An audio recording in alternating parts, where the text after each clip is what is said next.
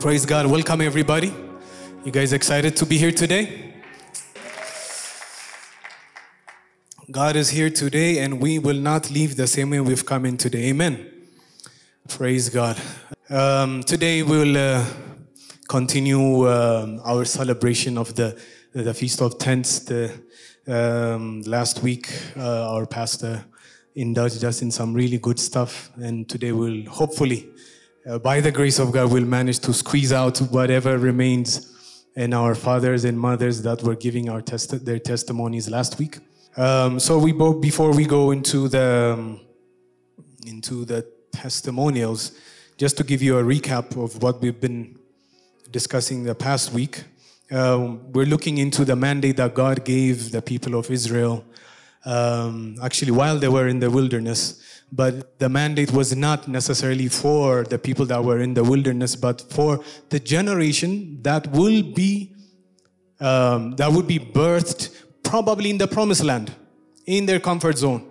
But God wants them not to forget where they came from. Because God's intention, we'll also see it in the text, is actually through reminding them of what God did for their fathers, He wants to introduce Himself to them today. So it's not because God wants, the generation to go out of their comfort zone. It's not about creating an inconvenience, asking them to leave their tent and to leave their homes and live in tents. But if we see the text actually, He says, make this a lasting ordinance. And He tells them, live in temporary shelters for 7 days. And says, Israelites are to live in such shelters so your descendants will know that I had the Israelites live in temporary shelters when I brought them out of Egypt. But I like how he concludes. He says, I am the Lord your God. I am the Lord your God. His ultimate goal is to introduce Himself as their God to that generation. Amen. So as you look back, what I did for your fathers, I am also introducing who I am to them and to you. That is the significance. So God reveals Himself to every generation in their own way. Amen. Amen. So even last week, the testimonials we've been hearing from Amma, Emma, and Abba, and Gashialo was the testimony of how God revealed Himself to them in their times. That is one way. But the other way God always uses to introduce Himself to the next generation is actually by connecting them to the past. That is the value of what God is trying to do here. That is the essence of celebrating this holiday. He wants them to look back. So I keep just imagining as they're celebrating, everybody's in their tents, and I keep celebrating, just thinking that in Africa we do these fireside chats. We're very oratory, right? We don't write our stories, and so I just keep imagining like grandfathers and fathers, and then their children and the grandchildren sitting around the fire and asking, why are we doing this? Dad, Mom, can you imagine? And why? And then they would go answer, we didn't have permanent homes when we left Egypt. And they would ask, where is Egypt? Why were you in Egypt? And then how did you get out of Egypt? Can you imagine? How was Egypt like? And you mean like God did this and got you out? It's like, wow. Can you imagine? And that is God slowly through those stories introducing Himself to the new generation. Through the mighty deeds that He did for their fathers and their forefathers. Let me show you. Let me add one more thing so that we can actually understand the actual significance of this. In the time of Joshua, if you go to chapter 4,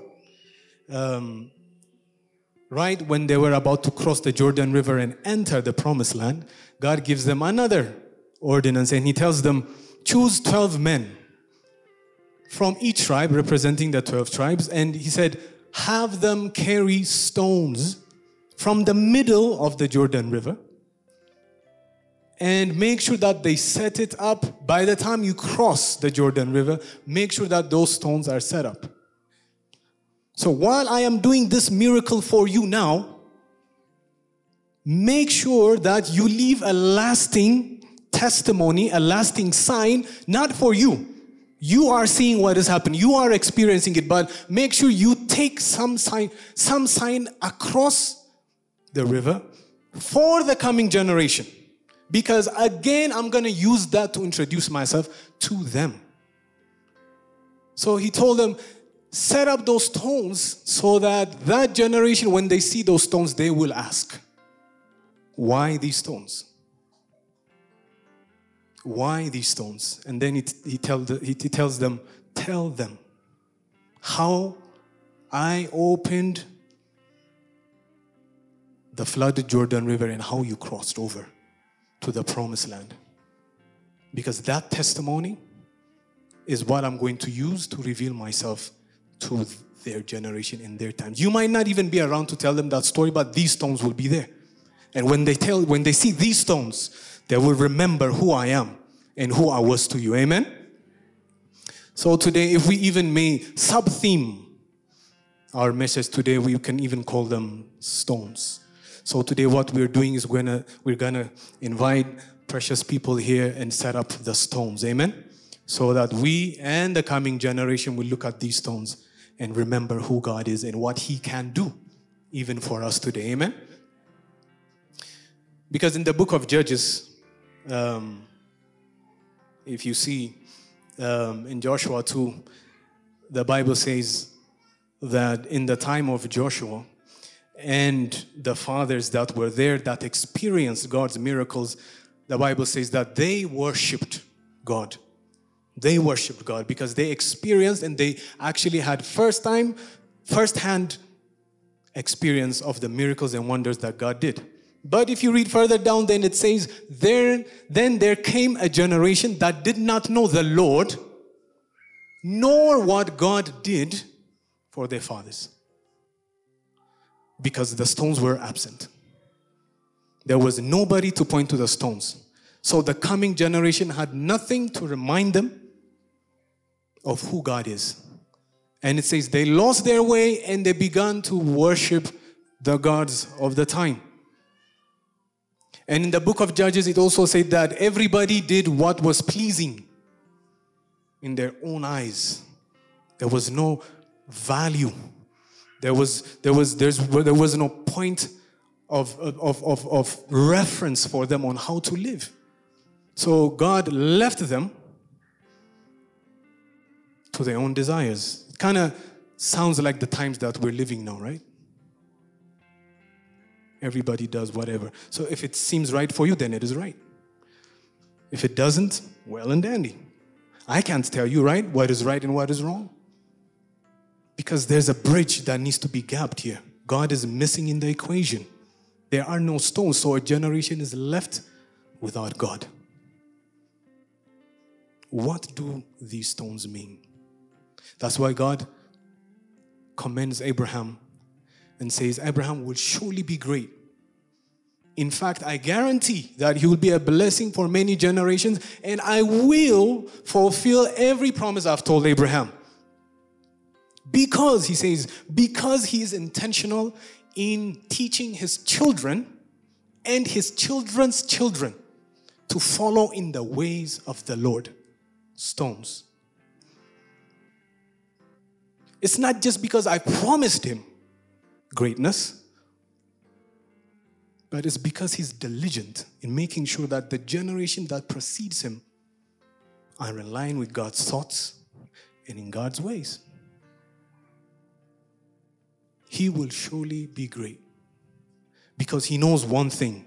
He knows this, the importance of setting up the stones so that his children and his children's children do not forget who God is. Amen? Amen? So even today, we're believing for a visitation.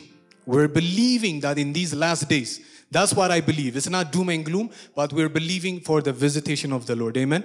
In these last days, we will see the glory of God revealed. Amen? In our homes, in our church. Amen? in our nation. But this is an important equation. If we look at Isaiah 60, the scripture that we all love, it says, arise and shine, right? For your light has come and the glory of the Lord will shine upon you and nations will come, right? And the plunder of nations will come. But he says, the scripture says something very interesting. I think it's in verse 4 or 5. It says, look around you and see.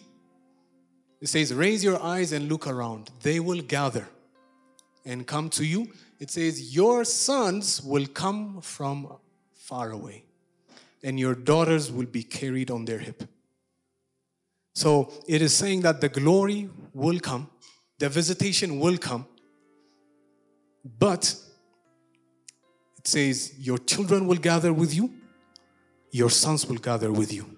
So it's the gathering that induces the coming of the glory.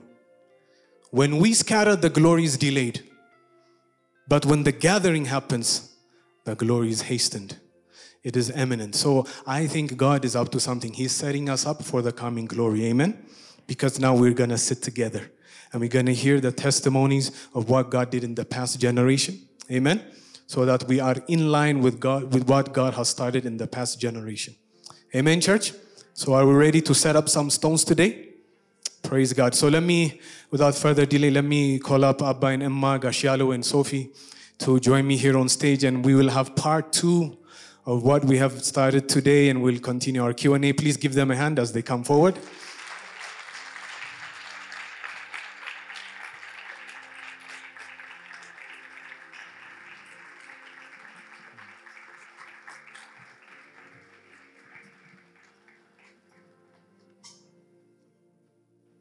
And we have the next generation on stage already. Come on, somebody. Yes, grab the microphone. Praise God. Welcome once again.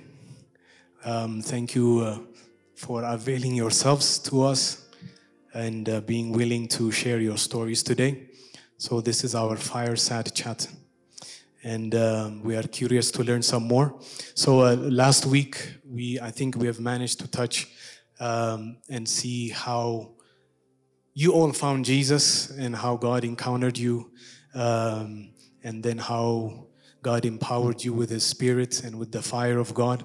So today we want to continue then what happened next and how did that impact your society, your friends, your neighbors, and how did your ministry go out of that? I will ask questions as a couple today. So first, I want to give Emma the chance to actually share how it was like after that divine moment when you encountered the Holy Spirit in that hostel with those women.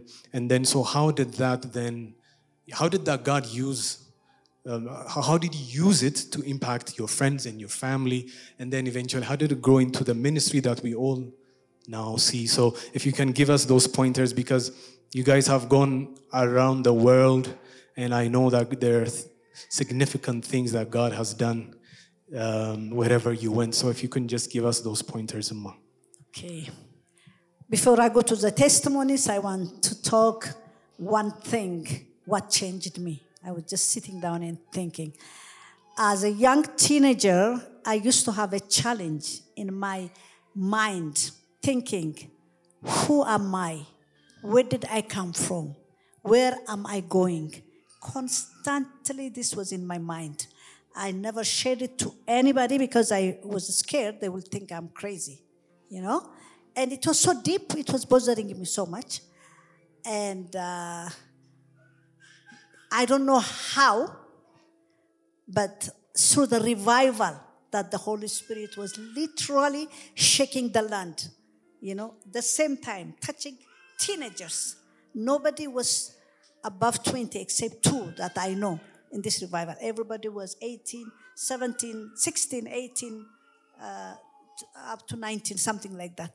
But the Holy Spirit fall all over the province at that time. It's called the province, 14 provinces, and just fire. It touched me. I could say I'm the second, to follow. There was the first, and then I was the second touched, and she was also the second touched by this fire. So what touched me was the love of God. I didn't know that was my need. I understood his love. He touched my heart. I was ready to live and to die for this God. His love answered the question that I have about life. I could say I was a spoiled girl. I was popular. I was loved by my father. And the relatives, because they loved him so much, they also loved me. So many things. But there was this void no man's love can fill, but only the love of God. So what I want to share to the generation, young people, if you are around, I hope you will hear me, is when you understand how much God has loved you through Jesus Christ, it will answer every question that you have in life. Let me read from Romans 8. For I am convinced that neither death nor life, neither angels or demons, neither the present nor the future, nor any power, neither height nor depth, nor anything else in all creation will be able to separate us, to separate you, to separate us from the love of God that is in Christ Jesus, our love. So this truth I witnessed through this revival. I remember when there was a revival in Bahar Dar, and at that time I was with my family, and I was not allowed to go anywhere else. So when they go, we send them off. When they came so quickly, we went to welcome them. I said, "Why did you come so quick?" "Oh, there was a severe persecution." When we entered the hall, everybody's lying with a big, turban kind of thing in their head, some kind of blood all over some of them. I mean, just beaten to death almost. And we were so shocked. But these people who were beaten, they were not crying or they were not sad. They were saying hallelujah, rejoicing and all. And then there were two girls, Lishan, who was our friend, and another one, Ahai, who is in Eastern Europe now. They both are crying. I said, "Oh my goodness, theirs is not being seen. There is no bandage or anything. Maybe, they kicked them in their kidney or inside something." So I said, "What happened? Why are you crying? Why did they hit you?" She said, "No, I was not. Nobody hit me anything. If God loved me, I would have been beaten like them." Crying because they were not beaten and broken anywhere, because this much the love of God touched us and make us crazy. So I love my family, from a big family, 70 uncles and aunties, my grandparents in Managasha, Marcos Church, that's where we all grew. I mean, we had fun every summer when we go, about 20 of teenagers. I mean, I have amazing family love relationship. And they were like my heroes, all of my uncles and aunties and all that.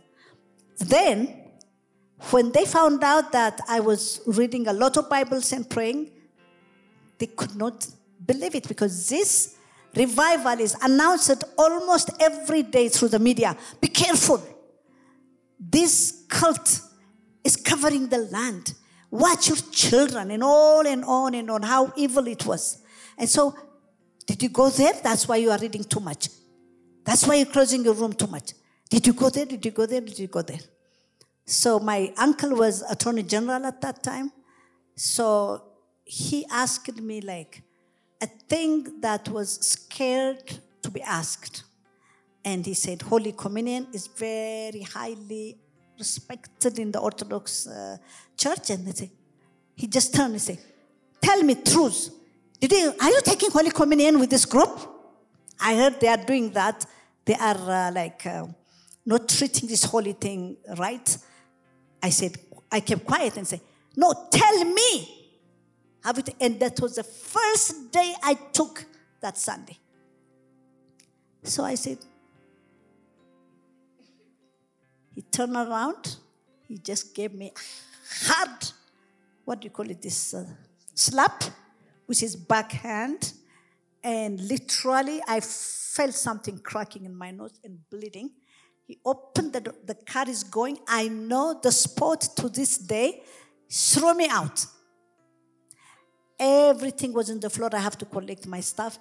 And when I woke up with the blood holding like this, there was a Christian girl's house nearby. I went there. They thought it was Nasser, what do you call Nasser?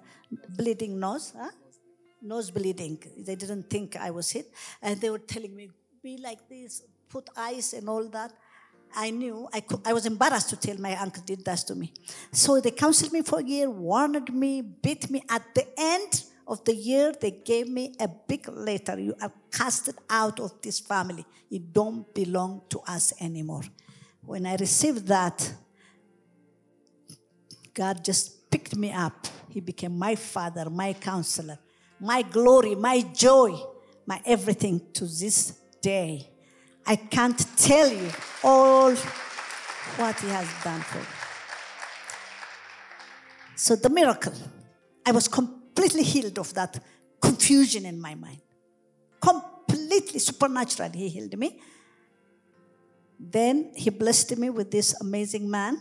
I thought I was... I thought I was called as to live a single. So this was there. We were living together, and there were others. And so I was saying, we should not be married. And some of my friends who have boyfriends, I said, come on, stop this. Because we are married to Jesus. You know, your God shall be your husband. I read them Isaiah 54 and said, no boyfriend, no fiancé, no Jesus, Jesus, Jesus. So I was preaching that the whole time. So when he came, he was a leader. I thought, actually, when they pray, and he was also singing and ministering, I thought they will spend the whole time in heaven, come back to minister on earth on Sunday and Saturday and Thursday. This is what we feel. So it's a long story, but when he asked me, I was shocked. But the goodness of God, I have seen a year before a dream. I will not go there. And so he was a gift for me, and I thank God for that. A wonderful gift for me. Then we finished here. Persecution, I can't tell you. I just want to talk about two women who have beautiful hair up to here. And during the imprisonment, they wanted to shave all these spirit-filled believers to separate them from other prisoners. Everybody was supposed to be shaved. So they put chairs there, and with, I don't know what kind of shaving thing they used. I think a knife or something, I don't know. And so when they asked, come, the first running and sitting on that seat was those two girls who have hair up to there, to do it for Jesus. The love of Jesus, when you understand it, when it touches you, you will be so excited to pay anything for him. And so you can give him praise, because let this love touch us. Let this love touch us. So after that, we went to Singapore. That's where Miss wanted me to. When we went to Singapore, the school was against the baptism of the Holy Spirit. So when Beta gave the first day, when we arrived in the school in Singapore, we were the only first Africans or black students in that school. So when he gave a testimony, he talked about the Holy Spirit. And that just put us, like they were against Holy Spirit baptism, signs, wonders, speaking in tongues. They were against it. So from that time, the whole year we suffered. Like they will tell you, don't sit with them. Don't listen to don't touch them. Like they are not right, because they are speaking in tongues and they are filled with the Holy Spirit. The next day, David Walton, I don't know if any of you know him in England. He has written books. He is the one who started the revival in Anglican Church. He took a dead Anglican church with 6 people, and then he turned it to 6,000. And the book was written about him, and it was just shaking London. So this man was invited in our school. So he came and he spoke everything that Beta gave a testimony about speaking in tongues, about signs and wonders. The book of Acts can work now. So everybody started looking at us. We became superstar the next year. Everybody said, can you pray with us? Sophie, can we come? Beta, can we come? So in that way, that school was changed to accept the power of the Holy Spirit. From there, we went to America. Gordon Conwell Seminary in Massachusetts. There was no spirit-filled church. We were going around and around. Actually, the school was against it. So we started a fellowship with other white American brothers. And about 40 of us, every Friday we fast and pray, and Holy Spirit started shaking that environment. After that, we went to Wheaton College. Wheaton College was so hard. Baptism of the Holy Spirit, speaking in tongues, this is evil. And 40 churches around us, they were not accepting it. But there was one charismatic church who were practicing the Holy Spirit. And we went there, we joined, we loved it. After that, that church in 70s, this is like 74, 75, I have never experienced love like I experienced it in that congregation. You know, it's all white American church, middle class. We're the only blacks. Like Salt and Pepper, later on they also came. But the love they poured for us, it was supernatural. So we were immediately, he was 20-something years old. He became the assistant pastor of that church. And the senior pastor was like, love, I cannot tell you how much he loved us. Man of God, whoever touches us is like touching his eyes.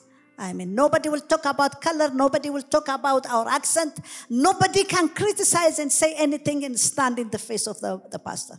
So God gave us favor in that church around. He was #1 charismatic conference speaker in that area. He will speak in televisions. He was in major Christian magazines.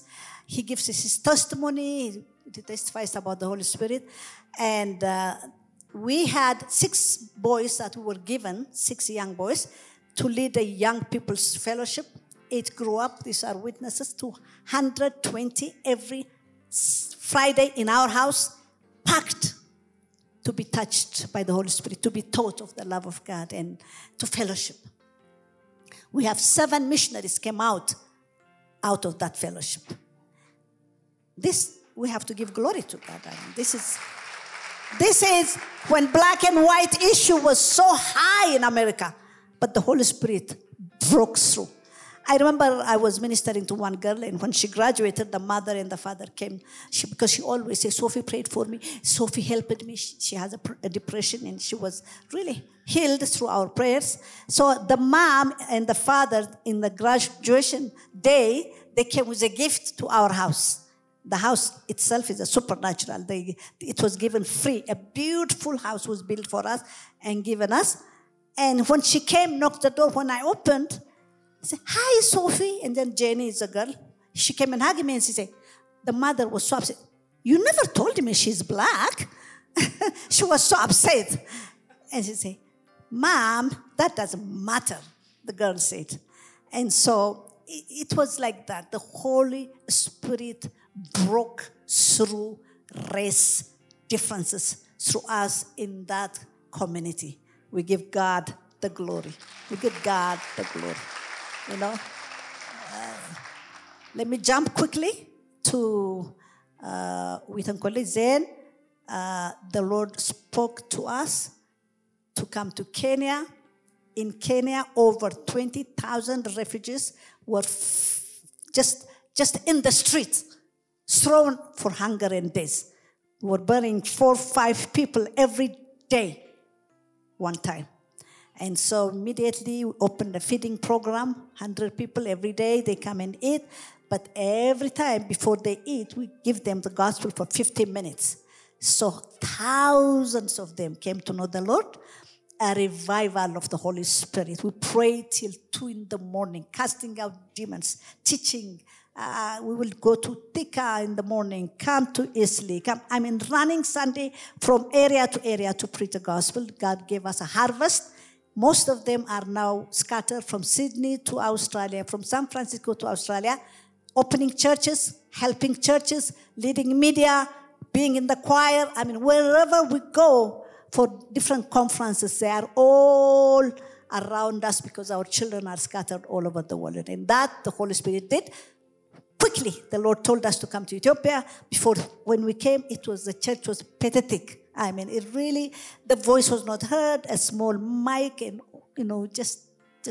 So the Lord told us to open a church. We came quickly, invested thousands of dollars to invest in the movement of Gubai Exhibit at that time. What was the name? Assembly. People were flooding.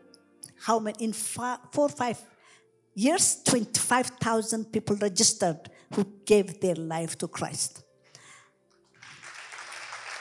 So we were doing that from Kenya. Like every 2 months, 3 months, we come and give leadership on the phone. We were leading that. I'm glad Alma is sitting in front of me. This is Alma, who was, from that moment, he was with us. And he said, Wizard Sophie, this thing, I don't think it's good to do it with a remote control. You guys either come. It was like shaking the area. It was just amazing. People would line up for hours to come in. It's just an amazing thing. So he said, this thing, I don't think you can do it with a remote control. You guys have to be, because the glory was so big, the money was so big, the crowd was so big, the population, the popularity was so big. So we have 12 people that we have sent who were saved in the campus and brought them here. So anyway, it didn't go as long as we wanted. So anyway, because of the misunderstanding, the only opportunity we have was either to go to court or to resign. And the Holy Spirit told us, resign. So we ran that. We went back, shake our dust. From Kenya, again, he will tell you what happened.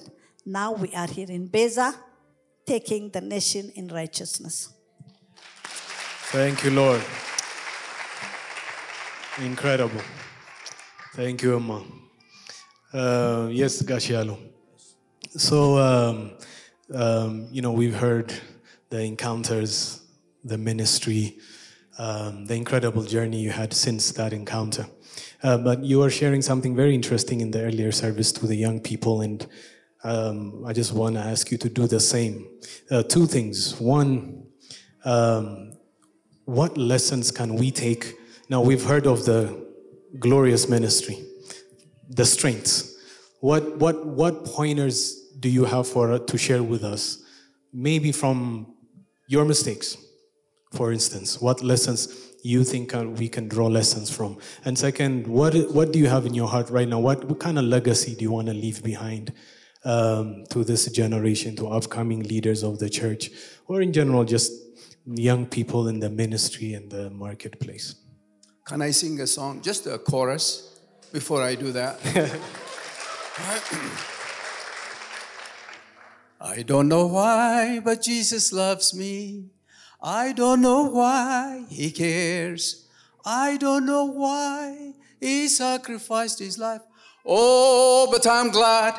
I'm glad he did. Praise God.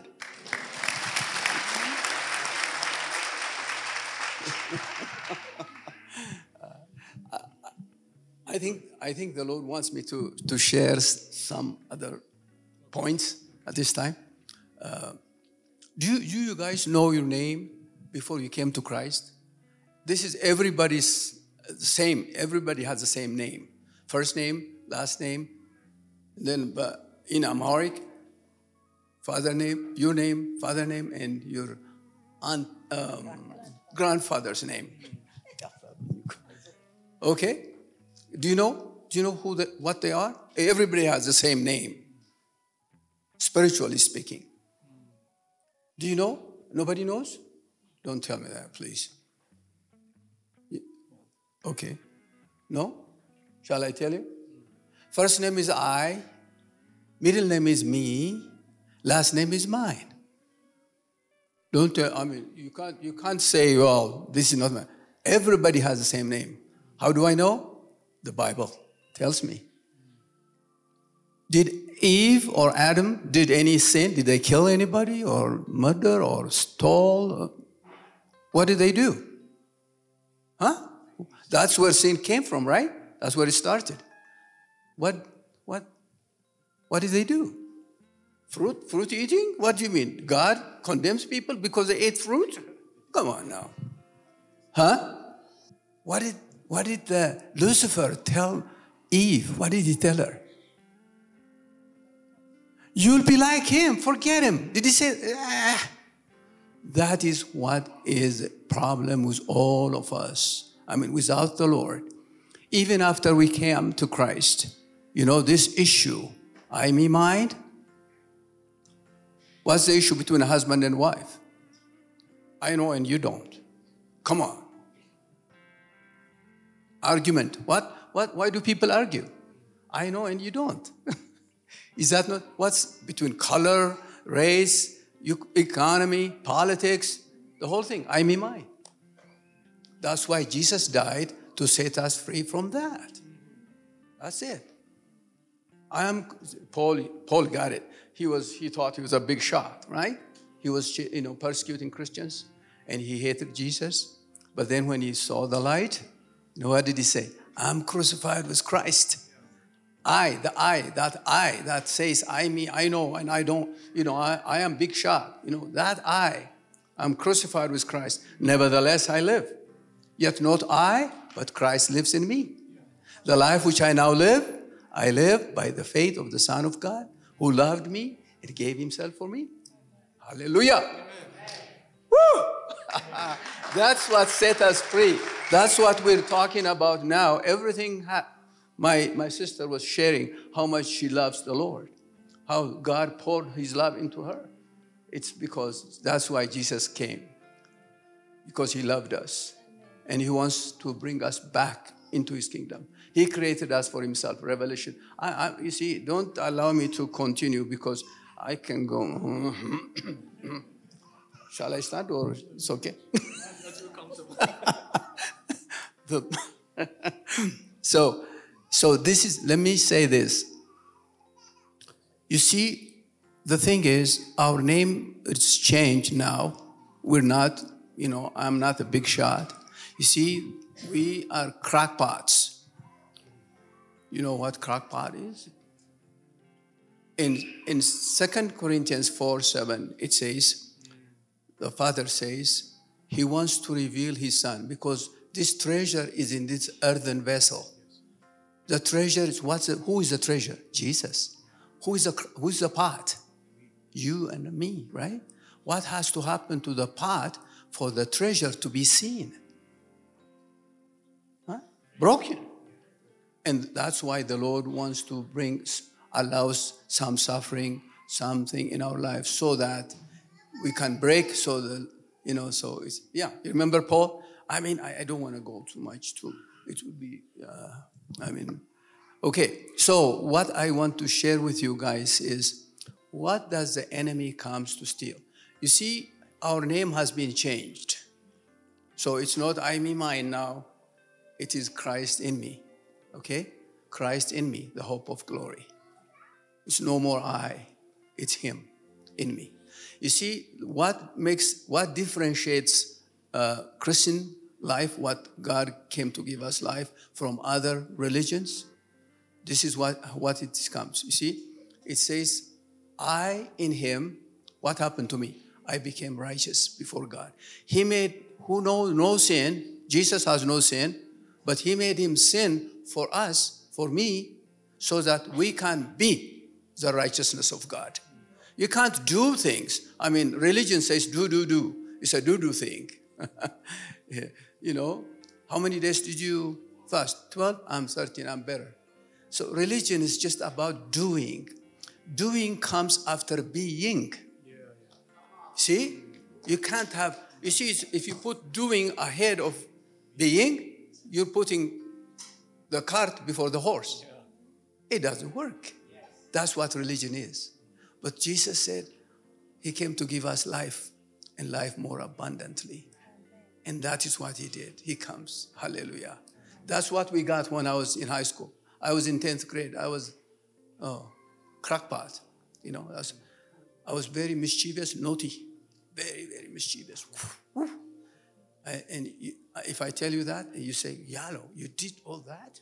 Okay, you did all that? I'm not going to tell you. No.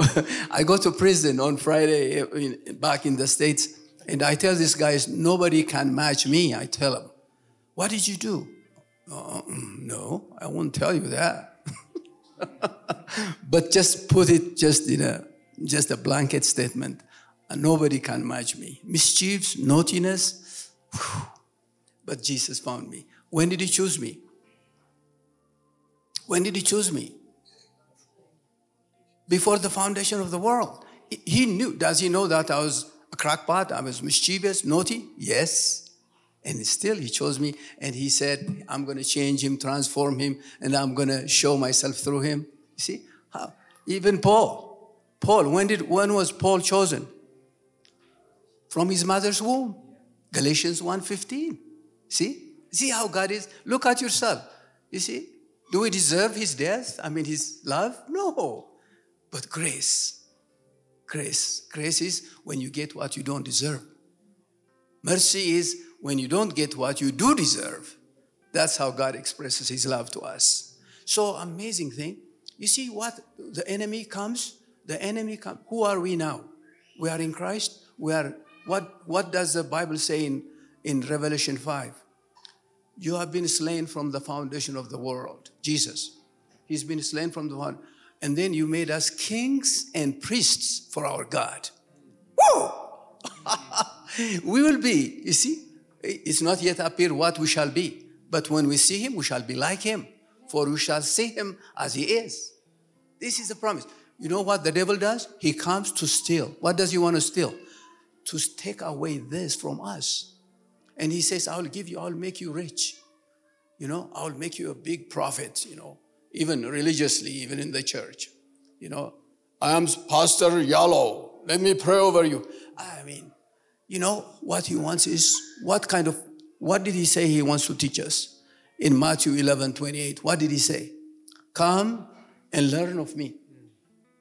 For I am meek and lowly, and you shall find rest for your souls.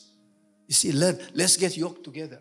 How many oxen do get yoked together? How many? 2. So him and I. You see, he wants to teach us. See how Jesus is? My goodness. I love him, you know. And then who we are, the devil comes to steal, to kill, to destroy. What? He says, I will make you soul, so I'll make you rich. I'll do this for you, you know, to steal from us. But we're going to be kings and priests forever. We're going to reign with Jesus 1,000 years on this planet. So he wants to steal to us. That is why he comes to us. Do you know? And that, you know, what I'm sharing now to you is what my Lord Jesus set me free with. So, he shows us this. So, you see who was Jesus? He came to Jesus and he said, why don't you change this stone to bread? He says, told him, it's about you. Just make yourself happy, man. Forget everything else. No, he says, man shall not live by bread alone. And then secondly, he told him, what did he tell him? Come out. Took him up on a high hill and then fly over. And he quoted a scripture to him. The angels were going to keep you, protect you. But then look at him. So wouldn't that be amazing? Jesus came to show people, look at him, man. Anybody has seen anybody flying like a bird? You see, it would be wonderful. But Jesus said, hey, what did he say to him? What did he say? You don't know what he said? When he said you're going to throw yourself down and the angels will keep you, what did he say to him? What did Jesus respond? What was his response? Huh? What? Tempt. Yes. You see? You see how the whole point is to steal from him who he is. He's God, but you see, even him, he tries. And then later on, he took him up on him and showed him all the kings of the world. The devil rules this up to a point. He's on a leash. It's like a dog on a leash. I mean, he can't do anything he wants. But God is amazing. You know, these two guys came in prison. They came to me and they said to me, Yalo, why doesn't he get rid of Satan? He's bothering us. He's tempting us. He's trying to. Why doesn't God just slap him, trash him, and throw him away? So then we don't have any problem. And I said to them, the Lord gave me the word. And I said, how come he didn't trash you and throw you away? Are we righteous? Look at us. So praise God. So what he did was, you see, we are kings and priests, and he comes to steal from us. Brothers and sisters, never allow him. Money. You see, the three things, the three loves in the last days are going to be love of self, love of money, love of pleasure. Those are in 2 Timothy 3, you'll find it. So the enemy comes always to take who we are away from us, steal from us. We are kings and priests. We belong to God. We're his kids. So don't allow him. Praise God. Thank you, Gashalo. Let me just give a chance to Tia Sophie. Anything you want to add? Especially any words of wisdom for the young woman here from your experience in the past? Hallelujah. Yes. Praise God. God is good. Yeah, as all of us in the same boat when we're back then. So God is good. Now we are in our 17s. At that time, we were teens. So he grew up in so many things, in so many ways, to be this fair Christian. According to our age, we are not up there, but still he's patient, loving. That's why we are here. Yeah, what I want to say to them, they are so blessed because they have Christian families. They pray for them, they pray with them, they teach the word of God, and they are really up to their children where they will going. Our parents, they try to discourage us not to go to the church. They said there was I don't want to say anything about that, but they really demonize in our fellowship, our everything. But God is good. He kept us war against the odds, and he blessed us. He grew up. He made us really people of him. I really appreciate that God is patient, loving, and also he really used us to have testimonies for others, how to bring them to Christ. And some of them are really those who I just witness about Jesus. Some of them are pastors, some are just big there. Praise God. I will just say something and then God uses them. That's a little thing in every street when you go with past tracts, and we tell them that God loves them and invite young students. They love the song and they come to the chapel. That's how those people are coming to the chapel, because of the song and the prayer and the love. That happens also. We grew in little things. God used us. We have been witness the same and little and big. And we went to the Philippines. And the Philippines are also, they are Catholics. They don't want, over in here we are called Pentes. Over there they're born again. So when I'm witnessing, and the first thing they asked me, what's your religion? So I learned that if I said born again, that's no. I told them just, I just follow Christ. That's what the Bible said. I said, they said, we are Roman Catholics. Still they wanted who from where I am. And still I keep on telling them I'm a follower of Christ. The first one lady was by the ocean, and she came to me, and I told her that. And she wanted to bring some of her friends. And then they read the Bible in their language. In the Philippines, they have, like us, there have so many ethnic groups. And she said, can I bring my husband? And we're going to tell him. And she brought her husband, and the main witness to him. And the first Sunday she invited us to her place. She said, I am poor. We are living in the shack, but we have beautiful view, white sand, and then would you come? And we went there, and she brought all the people around her and her relatives too, and the witness for those people. And then within few time, and there was a little church. She wanted her house to be a church and to bring friends. And when we gave her Bible, and she took to the village, they don't just like us. It is a remote area. She has traveled to carry her Bible to witness to her relatives and friends, and they came. Then we stayed for a few time, for how many months, and then we went back to America. And then starting from that lady, it is a big church now. So that's in the Philippines. Things like that. We just here and there a little seed. God just saw that, growing that. Yeah, that's. And then for my young people, I want to say that God uses us in different ways. Nobody knows. Everybody is not going to the same place, the same way, the same thing. So God will gonna use you, but like us, He grows you in His own way, in different places, in different directions. But also you are so blessed because you have a Christian family, and they pray for you, and they teach you, and they're also willing, whatever you share with them, to help you with that.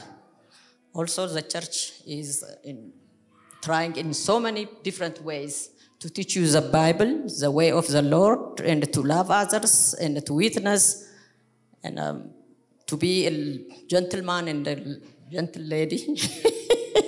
And then it continues till Jesus comes. The generation will be like that. Okay, that's all I think. Thank you. Thank you to yourself. By the way, Gashialo sings. Actually, Abba in Gashialo actually used to sing. So those pictures that you're seeing is from the old days. Is that the gospel something choir? This is the full gospel. Anyways, as we come to the conclusion, I want to give Abba the chance to also share something. So Abba, Amma said you will continue post-Nairobi, now redeeming nations in righteousness. Where did that come from? Where was that birthed? Maybe you can share that and then draw us into a conclusion before we close in prayer. One of the greatest joys of humanity is learning from your mistakes. If you don't learn from your mistakes, you are in a big trouble. Many times we think we improve ourselves by going to school. Honestly, even before you do that, right in the ups and downs of the human life, the struggles, I think that is the best platform to make you the man and the woman God wants you to be. They told you a little bit, we came back after 35 years living outside. And while we were outside, we were very active. All over the world. There were times where I traveled 6 months of the year. I was on the plane. So there hardly any place what I have not seen. And so we came, living in Nairobi. That's our second home. We lived longer there probably than anywhere else. And we started work. Immediately after the communist government left and another system of government was in place, we came back and we thought a Bible school is what is needed in this country. So we bought a big building, still alive in town. We started the Bible school. Many of the current leading church leaders were graduates from that school. But you know, many of you know, in a very short 5 years, 6 years time, it really became a movement that shook the whole nation. But probably we did not realize it was, at least from our vantage point, was a wrong foundation that was laid. And so we still did not leave our running an organization out of Nairobi, Kenya. So we went back, resigned, left everything, never to come back to this country. It's very, very sad, very heartbreaking. I mean, when you've seen really covered the whole nation, and those of you know who are Ethiopians, what happened with that movement. But to really see that destroyed, we invested a lot. All our 40 years relationship outside the country was invested in that movement. And it fizzled out. Discouraged, despondent, went back to Nairobi. We lived in Nairobi, we have a home in Nairobi, and left this country cursing this land never to come back again. That's precisely what we did. She had gone a little bit earlier because she's a lot more wider. I tried to tolerate the pain, and it even became more painful. And I think that pain that really hurt me to the point of cursing my own land and never to come back again. I pray that you never go through that kind of a bitterness or a bitter experience in your Christian experience. It's not worth it. To get into it is very easy, but to get out of it, how many people do you have to forgive? How many memories you have to really remove? Difficult. So I left that way anyway, bitter, disappointed, discouraged, never to come back. And so a few years passed by.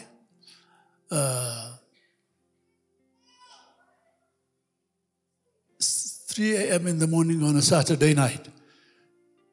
And each one of you have an experience of God speaks to you. God spoke to me. He showed up in the middle of the night and said, "What are you doing here?" And I started to recite all the bad experience that I have had, and that's why I'm here. God never answered my questions or my concern. I know He heard me, but have you seen God? You ask Him a question, He bypasses that and tells you something else.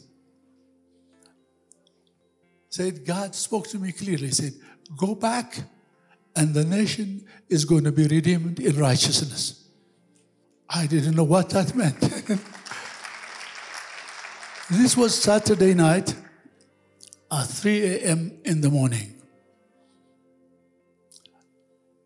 Sunday, we went to church. Monday morning, I called our president. Our headquarters was in Colorado Springs. I called Peter Bradley and I said, "Peter, I'm resigning." By that time, I had put 25 years with this organization. I was very loved and respected. So Peter could not understand, what's happening? What are you talking about? I said, "I'm resigning," and I didn't want to go into the details. I said, because you know how persuasion, discussion is open it up. I said, I just told him letters to follow. I wrote a letter. This was Monday morning. Tuesday morning, on Kenya Airways, my wife and I came here to Addis Ababa. I've never returned. This is 16 years now. Now, one of the things I said earlier was, if you don't learn from your mistakes, that is really a very bad omen. I remember as soon as the Commons government left, I knew what the nation needed. I mean, church planting, this is what I have heard. Missionaries and all other people coming to Africa, people were, I'm going to open a church or have a training seminar. So that's how I started. I mean, church, I don't know how many churches, Alima would know. Many churches were established. Bible school was established. I mean, many students were coming. That's all I knew. But this time I learned. I was not quick to ask the Lord how or to do anything on my own. I said, Lord, I'm willing to go back. But how do I start? I don't want to fail again. And you know, God graciously spoke to me. Just do what I started out to do, to redeem the nations through my son, Jesus Christ. You know what Jesus did? When he came, he did not come to establish churches or to set up denominational organizations. He did not come with that idea. You all know, the first word he came and announced was, the kingdom of God has come. He talked about the kingdom, not about denomination. He did not talk about planting churches. Rather, he was planting his life in the life of people. That's exactly. I said, but how do you go about? So we don't plant churches. He talked about the kingdom of God. And he said, the kingdom of God has come. The kingdom of God is with you. The kingdom of God is in you. That is how we started.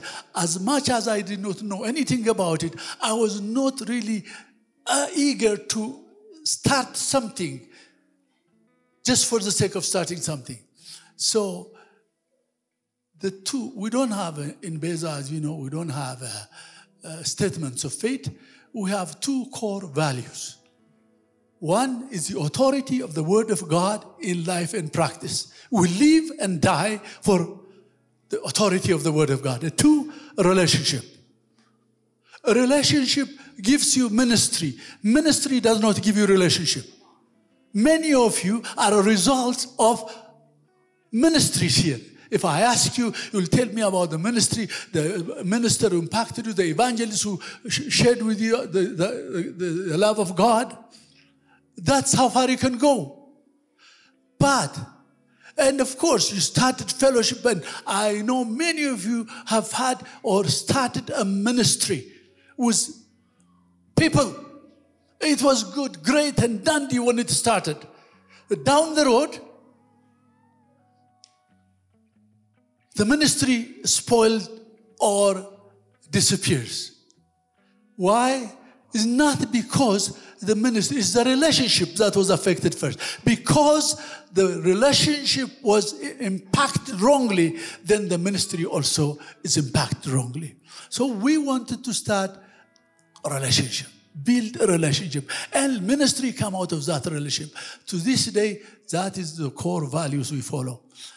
And so I said, coming here, said, how did actually Jesus install the kingdom of God in people's lives? So love. Jesus did not leave any dogma. Why we are breathing and running around all over the world is because of the love of God, and my friends have shared with you. If you don't have the love of God, you have no energy or a cause to go anywhere. That's what David said to Eliab, his brother. Is there no cause in Israel? Let the cause that drives you around be the love of God. If you don't have the love of God, you will run around, but you will run short of energy, creativity. You will end up being the supply of everything you do. No, God is our supply. God is our resource for everything we need to do His kingdom on earth.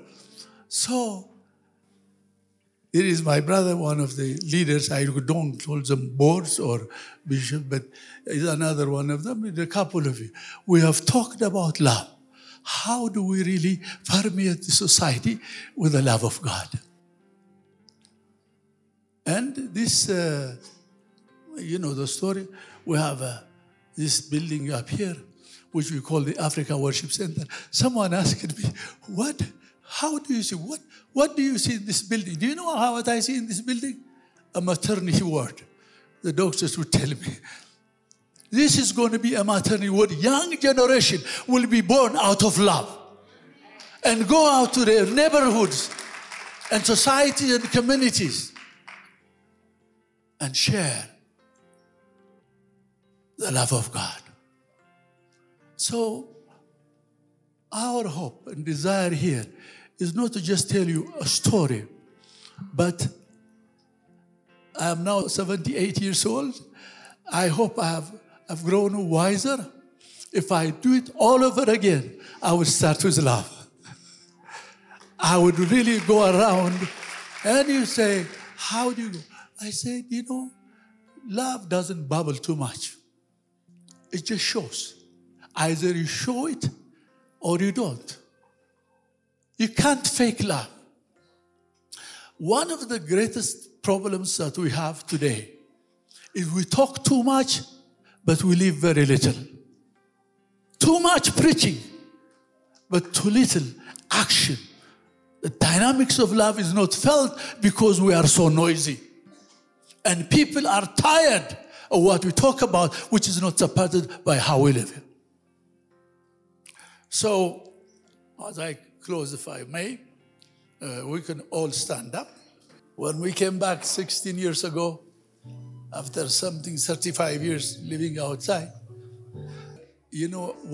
please, we come from different nations. But I want to tell you, we have one gospel. Don't ever allow the enemy or where you come from or your denominational background keep the truth away from you. The truth of we love one another because he loved us. And love does not know color or race. So the kingdom of God is what we talk about. And the machinery, we spread the kingdom of God through the love of God. If you don't have love to give, I don't know what else you would give. And somebody said, love is not love until you give it away. I pray that this week, or through these testimonies that we have heard the last 2 weeks, you have a story to tell. And the story is not just simply by talking, but by giving. By being an extension of the love of God, the love of Jesus Christ, through the people you touch, you talk to, you share, you work with. So what is Beza here? Beza is a maternity word.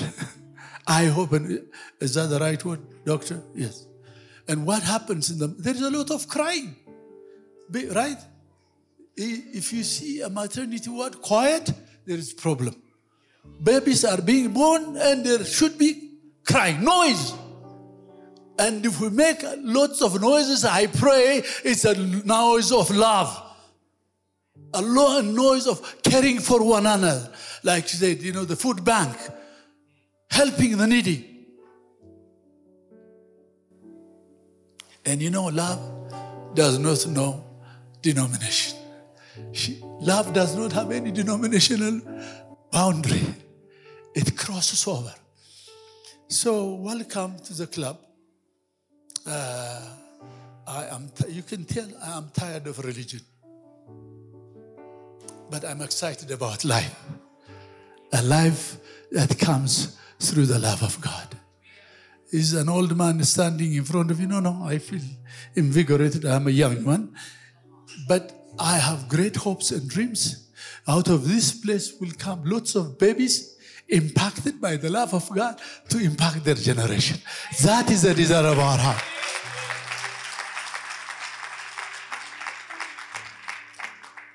Is that all right? You know what? You don't have to agree with us on this. We are simply doing what we are told to do. I don't want to make a mistake again. And if I truly love people, I'm telling you that the chances of me going wrong is very small. It's only when I am not filled with God's love and mercy, then the ways of error will be bountiful. I'm determined, and I want you to be determined. Don't worry about Beza or the name. Don't worry about the church service. And I said, can you be concerned today, Lord? How do I show your love to my generation? If this entity here does not live and die for that, then we have a big problem. But help us to be accountable. We are confessing this thing before you and say, no, we will live and live for love. And live for the kingdom of God. Amen. I hope that resonates something in the inside of you. And I pray, Lord, this thing called the baptism of the Holy Spirit, it is so real. It is not a denominational line. I'm not talking about speaking in tongues. That's just one of the events. But I'm talking about your whole life being permeated, surrounded, penetrated by the power of the love of God. When you are full of the love of God, who are you to say, I'm going to speak this way or that way? Father God, we have tried our best to share what you have done in each of our lives. I pray the stories that we have heard, the testimonies that we have given in the last 2 Sundays will be so contagious to create a desire and hunger in each of our hearts. We would go out, Lord, to show forth about the church or the denomination, but rather to show forth with declaration and truth and honesty the power, the love of God.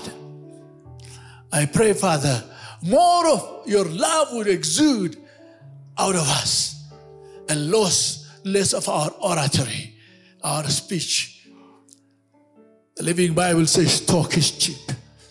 May our conversation this week not be cheap, but rather heavy, because it is compounded with the power of the love of God as unctioned by the power of the Holy Spirit. Help us to be open. Help us to be open, oh God, so that as you come to invade our lives, we will allow you to have your way. We believe you and we thank you. We give you praise and honor. We magnify your holy name. You are worthy to receive our praise. There is no God like you. Father, the rest of our days and our lives, if nothing else, Father, I pray that this thing would be imprinted in my brothers and sisters' heart. One, wherever they go, they carry the kingdom of God. And that kingdom will be expressed through them by the power of God's love, which was poured into our hearts by the power of the Holy Spirit. Now stretch out your hands and receive the blessings of the Lord. The Lord bless you. The Lord shine His face upon you. The Lord give you strength, grace, and mercy as you go out into your community and society. You will be given the humility, the unction, the wisdom of the Holy Spirit, so that when you're squeezed out, you would squeeze something of the love of God would juice out of you. And that your strength and your energy will be the power of the Holy Spirit. The Lord bless you with peace. And the Lord bless you with joy. The Lord will bless you with extra strength and energy and creativity in the days and months to come. In the name of the Father, the Son, and the Holy Spirit, and all of God's people say, Amen. Give Him praise. Give Him praise. Give Him praise. Praise God. Guys, can we show our appreciation one more time to these precious people? Thank you for opening up and sharing your story. You guys are precious and we love and appreciate you.